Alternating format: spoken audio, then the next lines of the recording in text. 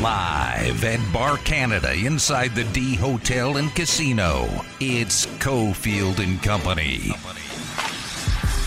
I've been watching a lot of TikTok, as I pointed out, and you all laugh at me. I've almost been here half my life. Wow, you're old. What are you talking about? You've been here more than half your life. Way more. You're old. True. I found out that it's actually R-E-A-D, not R-E-D. It's time for Cofield and Company with Steve Cofield on ESPN Las Vegas.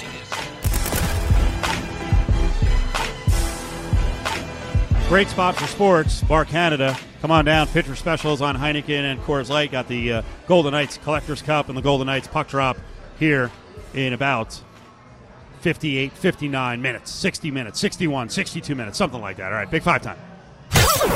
Battled Born Injury Lawyers presents the Big Five at 4. Number 5. Adam, we got any update on the Canucks situation with COVID? If people haven't heard about it, 20-plus players and coaches from the Canucks. Yeah, they're ISO'd in Canada, but they got it, and it's spread, and it's been pretty vicious. What's going on here with their schedule? They're working through a lot of it.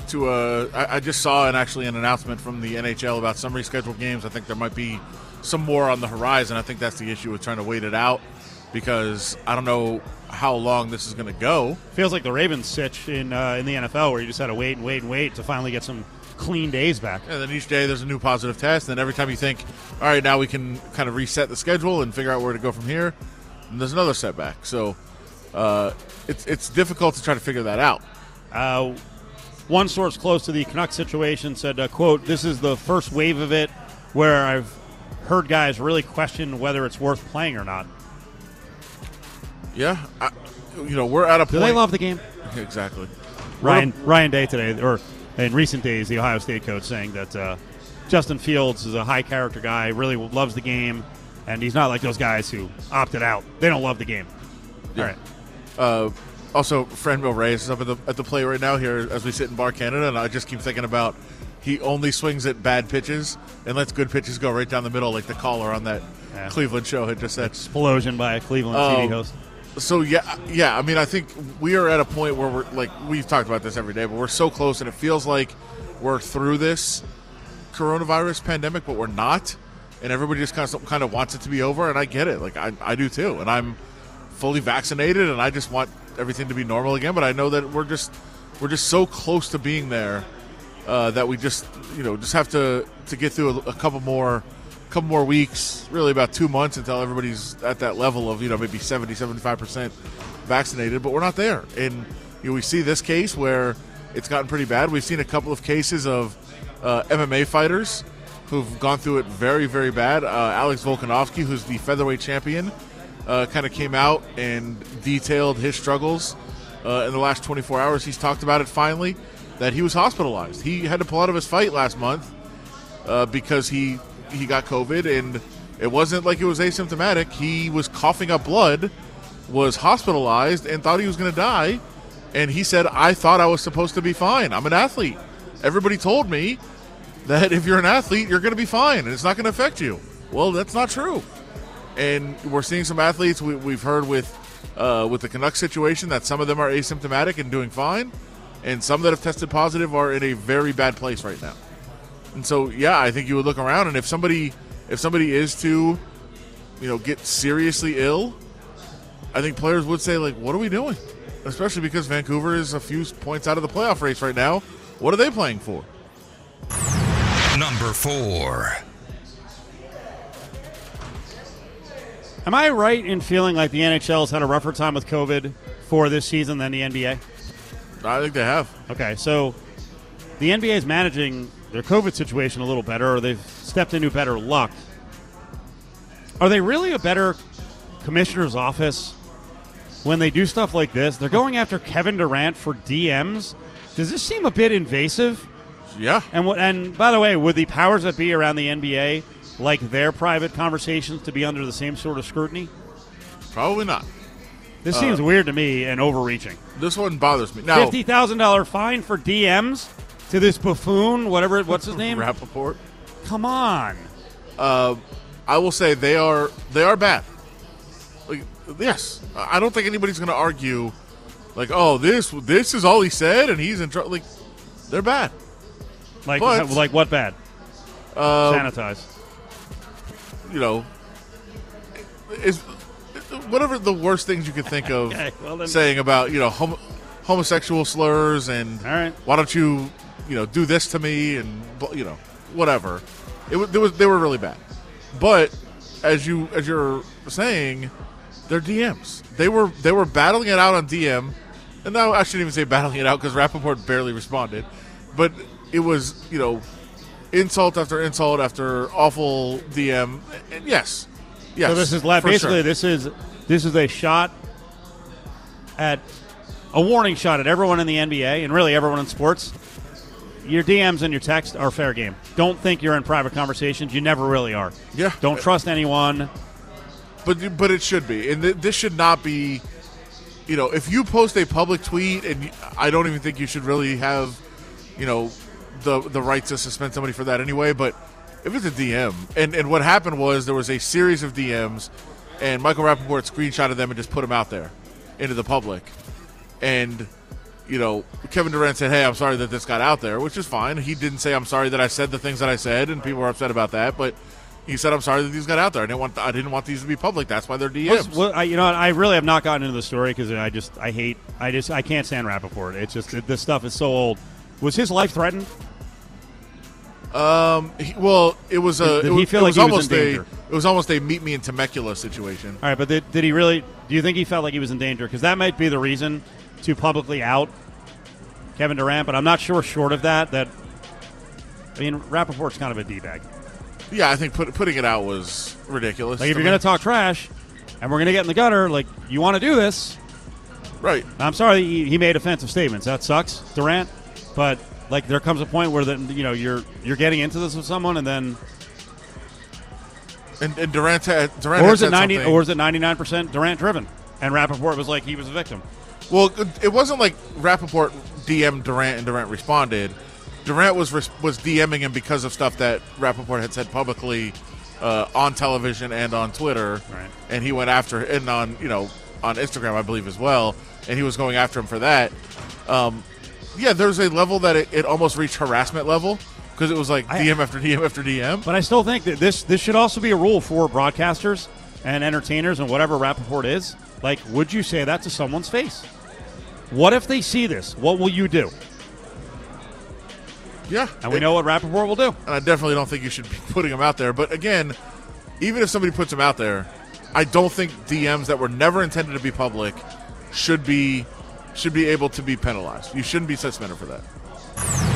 Number 3. Today's the day, right? Are you getting leaks?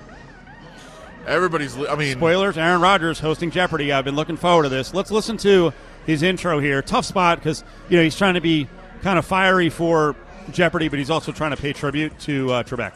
And now, here is the guest host of Jeopardy, Aaron Rodgers. Thank you, Johnny Gilbert. Welcome to Jeopardy. As a lifelong fan of Jeopardy, it is an incredible honor to guest host. Now, I've had the opportunity to do a lot of amazing things, but winning Celebrity Jeopardy and getting to share the stage with the legend Alex Trebek is something I will never forget. Alex was such a gentleman, so smart, so precise. I was in awe, and I will work hard to honor his legacy. Scott, Brandon, Joe Beth, let's get in the Jeopardy round with these categories. Are you okay? Let's get to the game. I'd like more energy. I thought that first. I think he was nervous, and then he's trying to mix like, hey, let's get fired up for the game show, but also pay tribute to Trebek. So I want to give him a break, but I need more. He's incredibly nervous. I need more. Come on. Yeah, there's not much energy there. And I felt like, let's just go. Come on, let's go. Give me the game. I'm watching the game. I'm here for the game show. Did we already have a good moment in show number 1? Ari was watching, and he's got the illegal satellite on the building, and he clipped this. Scott, did you come up with the correct response? Who wanted to kick that field goal?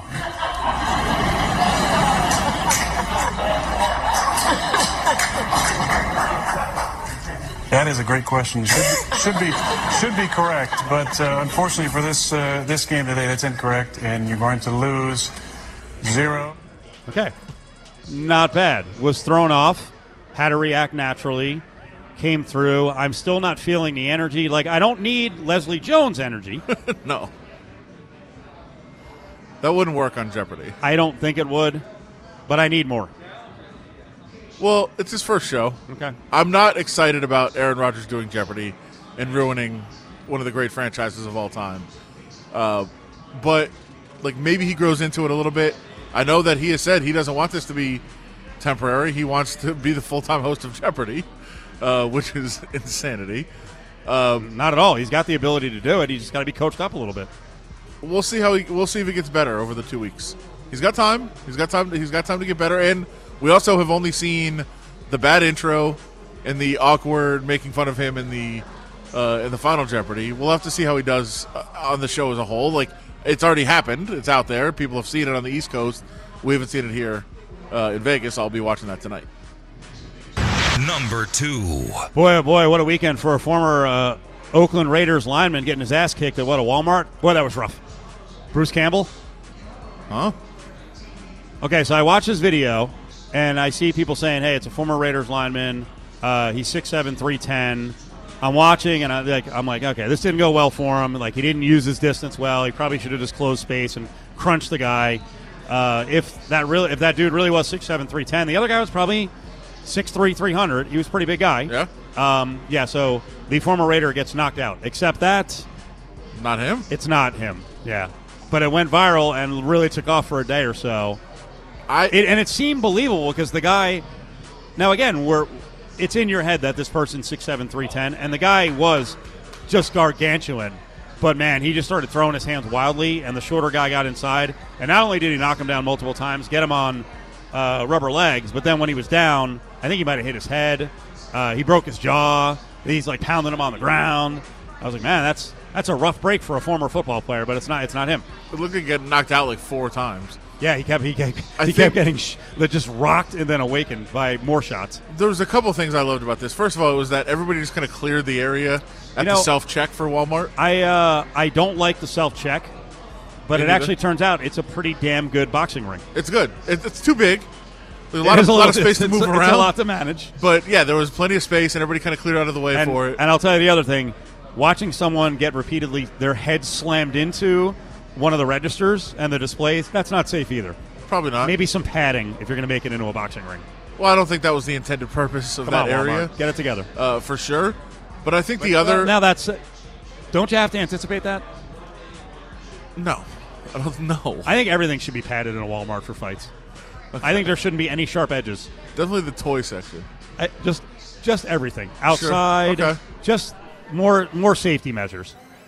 It seems to be Fair. a breeding ground for just mass fights, brawls, bad outfits, yoga Sure. pants out of control. Sure. Just but we love you.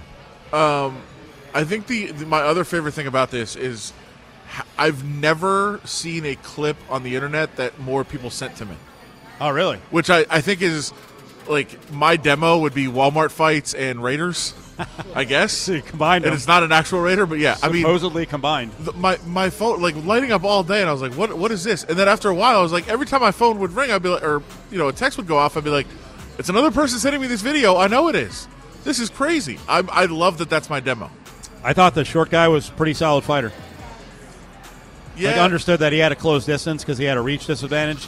You get inside, the big fella can't defend himself, use some uppercuts, you get him, and it just seemed like the big guy's arms were out and just kind of flailing side to side while he was getting punched in the grill repeatedly. The big guy was nowhere close to good enough to be challenging him in the way that he did. And that was the thing, is the beginning of the video, and Ari just sent this out on ESPN Las Vegas, the beginning of the video, you're like, okay, that guy's gigantic, and I can't see the other guy, so he must be like some tiny guy. And then the guy comes around the corner, and I'm like, he's pretty big. Like, you better be able to fight because, 6'7", 310 against me, like, I'm dead. 6'7", 310 against 6'3", 300? That's a good matchup. Yeah, and if you're Potentially.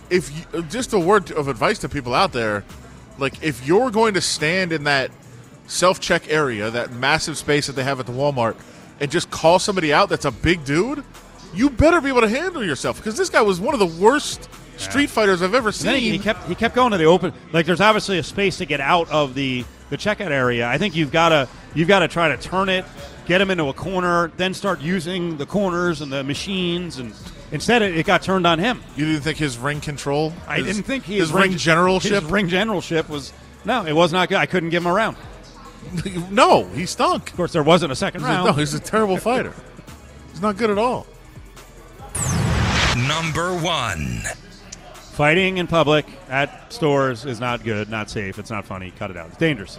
It's dangerous. All right, NFL draft's coming up here in 24 days. And what do I say about the mock drafts, Adam? Every year, you guys all just feed on each other and cannibalize, and we wind up getting 2 or 3 candidates from the entire world for a slot. Do we have a consensus now with the Raiders? Maybe not a player, but a position. It seems like people are settling on offensive tackle. That seems to be the direction a lot of mock drafts are going. I put together a roundup of exactly 10 mock drafts from around the internet and who people thought might be taken. Christian Darrisaw showed up on 3 of these mock drafts that I did out of the 10, so 30%. Trayvon Moehrig, actually the safety out of TCU, probably the only first-round caliber safety in the draft, went in 2 of them. And that's an intriguing one because it's the other position of need besides right tackle that we think the Raiders are in need of a starter for, and that they could target in the draft. Although I don't think safety is probably where they want to they don't want to have a rookie playing safety in this system for sure. There was also Tevin Jenkins was on 2 of them. Jason Owe from Penn State was on 1. So edge rusher is probably something that the Raiders could still use, even though they invested in that area in the offseason. But I think offensive tackle is probably the most likely place that they go, and that seems to be where the mock drafts also are kind of coagulating. We're going to do another one of our path to the draft spots today. We're going to check in with the Patriots. Mike Reese from ESPN is going to be coming on Cofield and Company. It's the Big 5 at 4. Brought to you by Battleborn Injury Lawyers. 570-9000.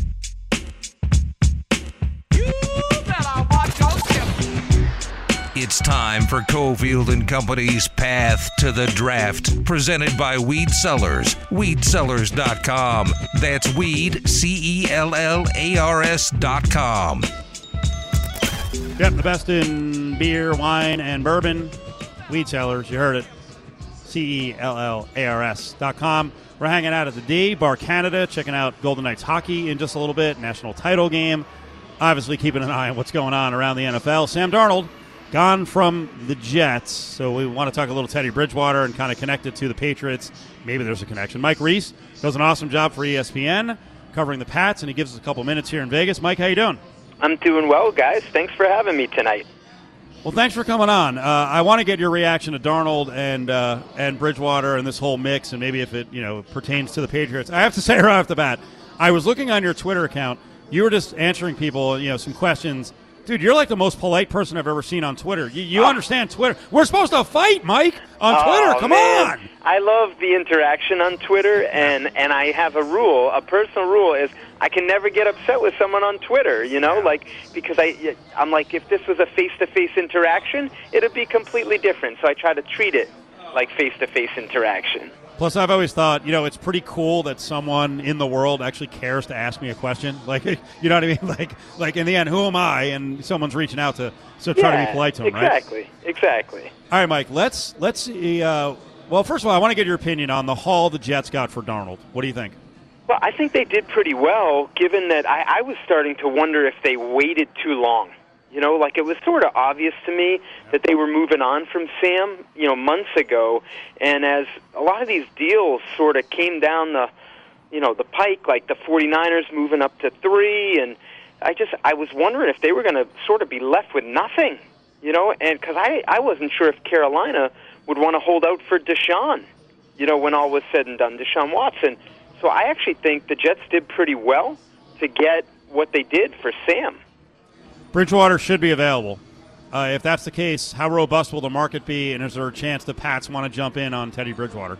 I think that the market there would probably be dictated by the finances. I find it hard to believe, if I have his contract right, that a lot of teams would be lining up to acquire him at his present contract. So I think it's going to be contract first, and then we'll find out, which teams are interested, because at that number, guys, I think it ends up being Carolina probably having to release him. Wow. And then I think you'd see teams lining up to sign him as that quality sort of backup guy to protect you in the event, your starter goes down. Yeah, I think he's due like $39 million over the next 2 years. I don't know the Patriots' numbers offhand. No what do way. the Patriots no have way. in terms of room? They would never do that. And could they? So then, could you renegotiate? This money stuff gets crazy. Like, could they drop him down? Could they interest him in taking less money? So that's always tough. I mean, I think, to me, the way the Patriots operate, I would think, they could do that. I think the easier way for them would be let the Panthers do the hard work, which is letting them go, and then letting the market sort of dictate where the numbers come in. Hey, look, if the Patriots don't want to negotiate against themselves for Teddy Bridgewater, let us know what the competition is, what does the market bear, and then we'll see if we even want to be in on that. I saw one of your tweets that said, "Hey, this probably takes the Panthers off the list of teams that might take a quarterback in front of the Patriots in the first round." Does it? I mean, couldn't they still draft a first round quarterback to develop behind Darnold? I think that's a really fair point. I was just looking at it from the financial standpoint. They're committed to Sam over the next couple years, and I'm thinking if they then commit the financial resources of that top 10 pick to another quarterback, when, to be honest, guys, they're still building. So you're talking about the picks you're giving up to get Sam, and then using a choice pick, your best pick, on the same position. I'm not sure that fits in your team building sort of model, but then you could push back on me and say, well, no position's more important than quarterback if you think you can protect yourself with, a future star at number 8, and, if Sam balls out, then you have a high-class problem. You got 2 quarterbacks. I mean, you could probably sell me on that, but I think I would say the odds to me of Carolina doing that would be lower, taking a quarterback, so I'd give it 80-20 odds, let's say. Mike, we talked about you being polite on Twitter. Now you're being polite to us when we're making dumb points. Let's see. Was that the mission here? We're trying to be as dumb as possible to get Mike to snap on us? I was setting it up because let's see if we change it now. Okay. I have to tell you that my first thought when all the Deshaun Watson stuff came out was Patriots are trading for him. They don't care. They're going to trade for him. Yeah. When Caserio went down there, Nick Caserio is their new general manager. He was the longtime Patriots director of player personnel. I sort of made a joke, Caserio had a statement, I could never thank the Patriots enough for everything they've done for me and my family. And my joke was, well, there is something you could do, Nick. You could. There is, actually. His name is Deshaun Watson. But I would say that given everything that's gone on legally for Deshaun, I would say that takes him off the table right now for the Patriots. I mean, it's obviously going to be a much discounted market. Couldn't you just make the deal and be like, hey, listen, whatever we have to deal with in terms of suspension or anything like that, that's fine, but we're going to get a great quarterback whenever he can actually play again?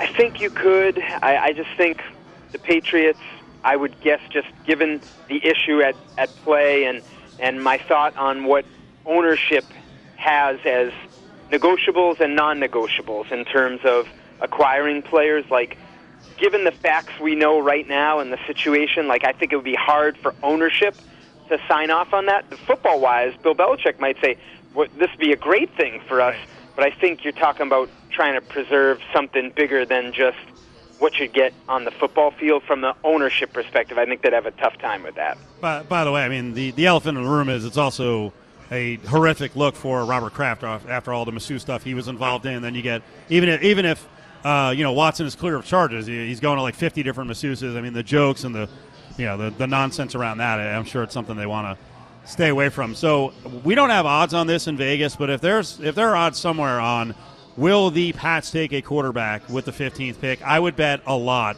on no. What do you think? Are they? It's not Belichick's style, is it? At 15 to take a quarterback?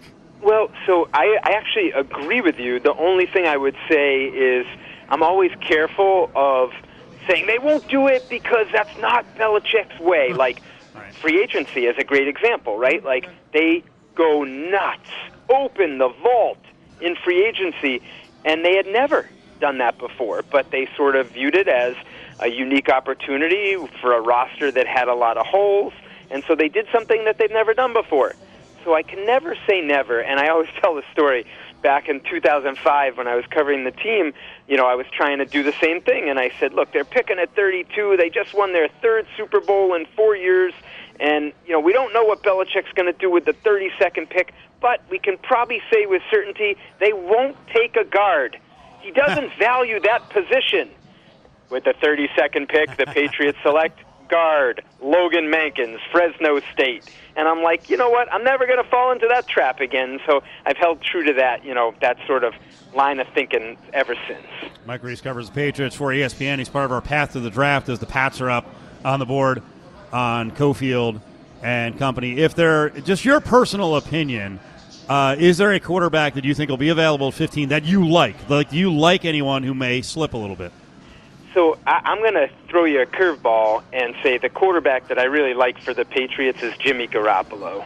And I say that with conviction because he was here. And I don't think they would trade the 15th pick for Jimmy Garoppolo, but I look at it like I'm sort of along your line of thinking of they probably won't go quarterback, go a different position, and then you get to the second round and, makes sense to think you go to the 49ers who will have picked a quarterback at 3 and say, how's this mid-40 pick look for you? Would you consider would you consider taking that pick and we'll take Jimmy off your hands? Because I always say, Jimmy was the succession plan for Tom Brady. It was just that Tom outlasted it, which they never thought would be the case. So to see that succession plan come back, to me, it's the most clear thing. In the draft, it's a lot of guesswork, and there's really no certainty there. I think Jimmy, if they could keep him healthy, which is a huge if, I think that, to me, would be the best, most decisive answer for them. What are the biggest needs in the draft for the Patriots?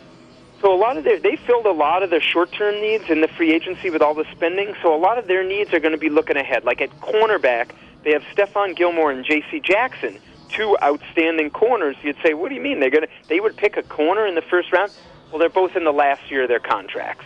So that's sort of what you're looking at from the Patriots, like cornerback, another receiver, and this is a deep class. But they haven't done that well with receivers over the years in the draft. And I think you have to put it on there, quarterback of the future. Well, we don't think they're going to do it until they find that guy that's definitely the quarterback of the future. That's always going to have to be part of the discussion, and throw a linebacker in there as well. Mike, that was awesome. We appreciate the time. We know you're a busy guy. Thank you so much. Is this the part where I don't get polite and I just start yelling at you guys and be Please. like, yeah, like, just hang up. What a terrible interview. Yep. Just click. You guys are awesome. I had a blast. Thanks, Mike. Yeah, just Thanks, click it. guys. Just click the phone, and we're like, okay. He got pissed. He doesn't fit here. Nah. Too nice. He is a nice guy. He does a good job of covering the Patriots. I'm still kind of blown away based on Garoppolo's actual performance, not his win-loss record, that he could fetch a second-round pick with this contract. I mean, and maybe I'm not objective, Adam. And yet Darnold hasn't done as much as Garoppolo on the field, and he certainly hasn't won like Garoppolo. Man, but he makes no money right now. He's going to have to make money in a couple of years. But Darnold got a future second. We don't know if it's going to be a good second because Carolina might be good. Darnold got a second, a fourth, and a sixth, and Garoppolo making like $27 million a year is going to get a second. If the Patriots actually gave up a second for him, I mean, obviously it would tell you a lot about what they think of him. And didn't we just talk to Mike about Teddy Bridgewater at 2 years and $39 million left? Would they can afford Garoppolo? So then that would be like a certainty that Garoppolo would go and then extend his deal out, right? He's the guy. Yeah, you would think so. And they're going to have to stretch out all the money. Sure, you would think so. If they did it, I think it would say a lot about what the Patriots saw of him when he was there if they actually do make that move. If they were willing to give up that much for that contract, it would say that they really did believe in him when he was there. Man. And it's going to sound weird because I don't feel like the NFL has a West Coast, East Coast thing where, we know people don't watch Gonzaga. They're just not exposed. Right. But I do get the feeling that, a lot of people in the Northeast haven't watched Garoppolo real closely in San Fran. And when if he is traded for a second and lands with the Patriots and there's pressure with the Niners, but there's a lot of pressure here with Belichick. I mean, this is it. He's got like 3 years left. And people start examining what Garoppolo can and can't do. It's going to be really interesting if he lands with the Patriots. Well, it's a lot of people just looking at the standings and being like, "Oh wow, Niners when he's playing, they win games. This must be really good." He took them to the Super Bowl. Could you argue that Belichick has been building a team that is a match for Garoppolo? Sure. He fits what they want. What they kind of need there. Right. High-end tight end play, 2 different targets. I mean, I think they have some deep threats. I'm not even sure I would qualify Aguilar as, like, just a deep threat. He's not. Not anymore. Good player. Certainly had a good year with the Raiders. They might have overpaid for him. But this is fascinating. Bridgewater's on the market. There's not that many easy, places that need a quarterback. I would love to know whether Belichick really is comfortable going into a season again with Cam Newton as the quarterback. You wouldn't think so. He brought him back. But I wouldn't be comfortable going in with freaking Cam Newton and a rookie quarterback. No. But he's the one that brought him back, so he must have seen something. He must like him. Yeah. What about – man, so Denver might have some leverage here because I think Chicago's too stupid to get involved on Teddy Bridgewater. And sorry, that sounds mean, but what suggests to you that they know what they're doing at the quarterback position? Nothing. Denver. I mean, is Philly really that all in on Jalen Hurts? I don't believe so, but they're playing it like they are.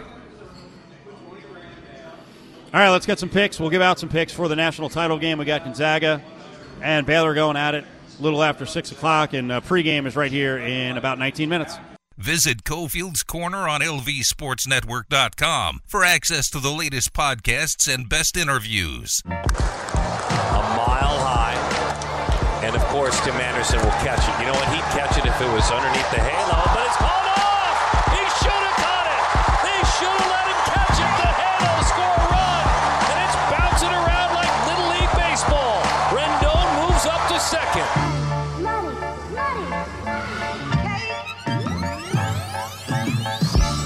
It's Cofield and Company's Eye on Sports Betting with John Von Tobel. Angels, the beneficiary of less than stellar defense. John Von Tobel is with us. He's an LA fan. What's up, John? Dude, what a series, huh? 3 out of 4 from the Chicago White Sox. Shohei Ohtani showing all the tools. Oh, it's been great. Good 4 days. Good 4 days.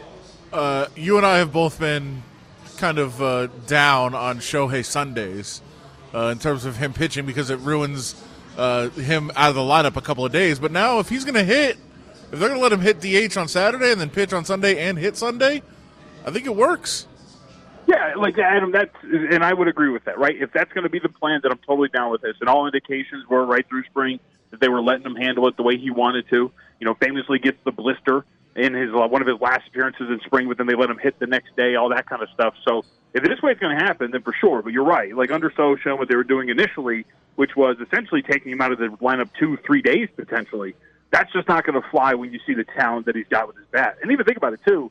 Like, it was a solid performance. He touched 101 like that one time and had some really fast pitches, but he also showed a little bit of a lack of command, right? And maybe that comes with more time on his arm, and Madden let him kind of work out some of the issues, didn't really work him out. He ended up having to pull him after he got taken out of the plate, but it was a really cool performance. It was cool to see what he can contribute to on both sides. But at the same time, you know, we should keep it in perspective that it wasn't the most amazing appearance for a starting pitcher. Well, he did have the highest miles per hour pitch by a starting pitcher this season, and the highest exit velocity on a home run of any player this season in the same game. That's got to be a pretty impressive feat. Oh, of course. That was freaking ridiculous. And, dude, like, the most pristine bat crack I have ever heard. Like, I was actually straightening up some stuff in the kitchen, and I heard it, and I was like, that's gone. And then I heard Ohtani's name. Oh, dude, it was freaking awesome, man. He's really cool. The fact that the Angels have him, and then, you know, you get to watch him alongside Mike Trout, it's great. So hopefully they actually make it to the freaking postseason. Any trends you see emerging in baseball early on in the season here? So I've been watching. I haven't been tracking too much. You know, I watched that Angels-White Sox series pretty closely. So the one thing I'm interested in that I have seen is like the White Sox defensively and the White Sox bullpen. Like, is that something that just popped up through 4 games, or is that something that's going to be something like kind of hampering them throughout the season? Again, it's a short sample size, and it's only like a small observation. But like tonight, playing the Mariners, I'm going to be in studio at VSiN. We're going to be keeping track of all these games in the national championship game. It's going to be something I want to watch once they get to the bullpen. If those bullpen are going to be something to keep track of for Chicago as we go forward. Here at Circa Sports, where we are sitting at the D, Gonzaga 4.5, 159.5 the total. Where are you looking? Hey, I'm at Circa right now. I'm inside the sports book. In our brand new studio. It's so close. So I like Baylor here a little bit. Adam, we've talked about this. We talked about it on the network a lot. These lines are super tight, so you're not finding a lot of value. I was thinking about going in game, hoping that Gonzaga maybe gets out to a little lead and I can get something a little bit better with Baylor and they can stay back in it. I just really like what Baylor brings to the table when it comes to the backcourt and guys like Davion Mitchell able to create their own looks. Like Johnny Juzang got a lot on contested jumpers against Gonzaga, but I think the difference with Baylor is that they can actually finish at the rim. They have a whole bunch of guys. Davion Mitchell is worth so much attention that he kicks it out to open shooters. He's a better facilitator than a guy like Johnny Juzang. And I think, too, defensively for Baylor, they have enough stout guys that if they're going to try to switch a little bit more like UCLA did, UCLA was getting bullied with Timmy and other guys inside. I just don't know if that works against Baylor. So I do think that the Bears are pretty live tonight from a side perspective. I know you are an NBA guy, so we'll talk a little bit of NBA, but the biggest story is Paul Pierce going on IG Live. What'd you think? I mean, so I understand if you are, let's say, because I know Rachel Nichols' name came up, like if you're Rachel Nichols and it makes you feel uncomfortable, and I would assume that there is some clause in his contract that says that he can't do something like this that puts the company in a bad light, and ultimately he gets let go today. I didn't see anything that was a fireable offense. I can understand if you didn't appreciate it and did not like the way he carried himself 100%, but I didn't see anything that was worth losing the job over, but apparently ESPN saw it a different way. Maybe I'm wrong about that. You work for Disney. You can't have a stripper party on IG Live. I think that's the bottom line. And the Rachel Nichols thing is really unfair to everyone involved here because for those that don't know, he's hosting an IG Live. He's got strippers all over the place at his place, but his wife is also there. And then he appears to be smoking weed. Might not be. Maybe it was a cigar or something. I'm not sure. He does appear to be smoking weed. And then a commenter just pops in with, "Where's Rachel Nichols at?" Which is like, you can't control what commenters say on your broadcast. And then Rachel Nichols starts trending on Twitter because of that. So I get where there's like... Wait, did he respond? No. He didn't say she's not... Rachel Nichols is not here. No. He never mentioned her name? No. Just a comment in the Instagram live chat, Steve. That's all it said. It was one comment, "Where's Rachel Nichols?" and it took off on Twitter. Yeah. And so, like, my immediate thought was like, man, when we're doing live streams, we have a lot of comments that we don't endorse or support necessarily. Like, so now you're in trouble for what people comment on? It's crazy. I don't know. It's a tough one. What about NBA? There's only one game left that hasn't tipped off yet tonight, John. Suns and Rockets? Yeah, and I think was that up to like 15 now. John Wall's not going to play, so the Suns are laying in the door just a massive price. Look, I was saying this: the Rockets have. Remember, keep in mind, like over the last 2 weeks, they've covered numbers like this. 2 weeks ago, 19.5-point favorite against Utah. Just last week, 4 days ago, catching 13 against the Brooklyn Nets. Actually had a big lead that they blew, but ultimately covered with their last 6 bucket.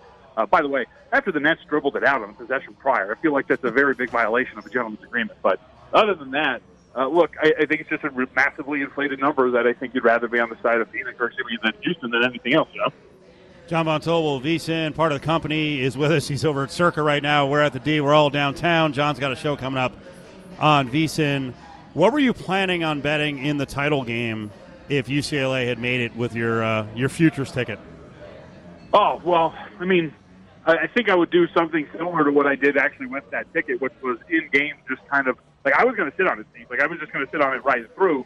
But that was a really tight game with Gonzaga, you know. So I actually got in money line under $2 on Gonzaga and got a little off of it. So that, helped me hedge off of it. And if that was going to be the case, then I was going to definitely just do the exact same thing. Wait for an in-game opportunity potentially or just ride it all the way through because, like, when the other side is that big of a favorite.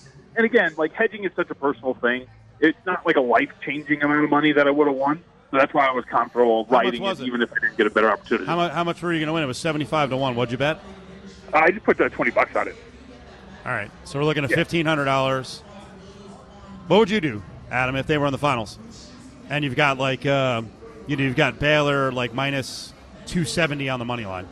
Yeah, I mean, I would probably be doing the same thing John was. Maybe not trying that to high. Look Maybe low. Whatever, 230. I've been trying to look for in-game opportunities to try to get off of it. I pretty much have just become I'm just middling things now. That's really all I'm trying to do. So you root for if you got UCLA 75 to win in a title game. You need a quick start by UCLA, so then the money line on the Baylor side could drop to something more palatable. The only way you're not going to find a good number, and what I mean is like then to the opening number, is if it's like 21-2. If it's what Gonzaga did to USC to start that game, then you're screwed. But for the most part, you're going to find a spot where you can get a good number. Yeah. And keep in mind, too, by the way, the money line price that kind of Gonzaga, I decided to jump on that, late second half. It was all a game that you were just kind of sitting there knowing you get an opportunity, and I kind of got a little risky with it. Eventually got on $2, so that's what I hit at least. Nice job. All right, John, we'll talk to you. Have fun tonight. See you guys. So we're all watching the national championship game. At least John and I are at two different locations. He's at Circa. I'm at the D. I'll be here for the hockey game as well. They've got pitcher specials on Heineken, on Coors Light. It's Bar Canada. It's upstairs, second floor at the D. So come on down and check things out. You are doing what? I'm going meeting friends in Henderson. Is that right? Yes. All right. We won't mention where, but you can look around Henderson, and Adam Hill will be out there. Yeah. Thanks to the D for hosting the show. Good job, Ari. Excellent show with guests today. We'll see you tomorrow, bright and early. 2 o'clock, bright and early.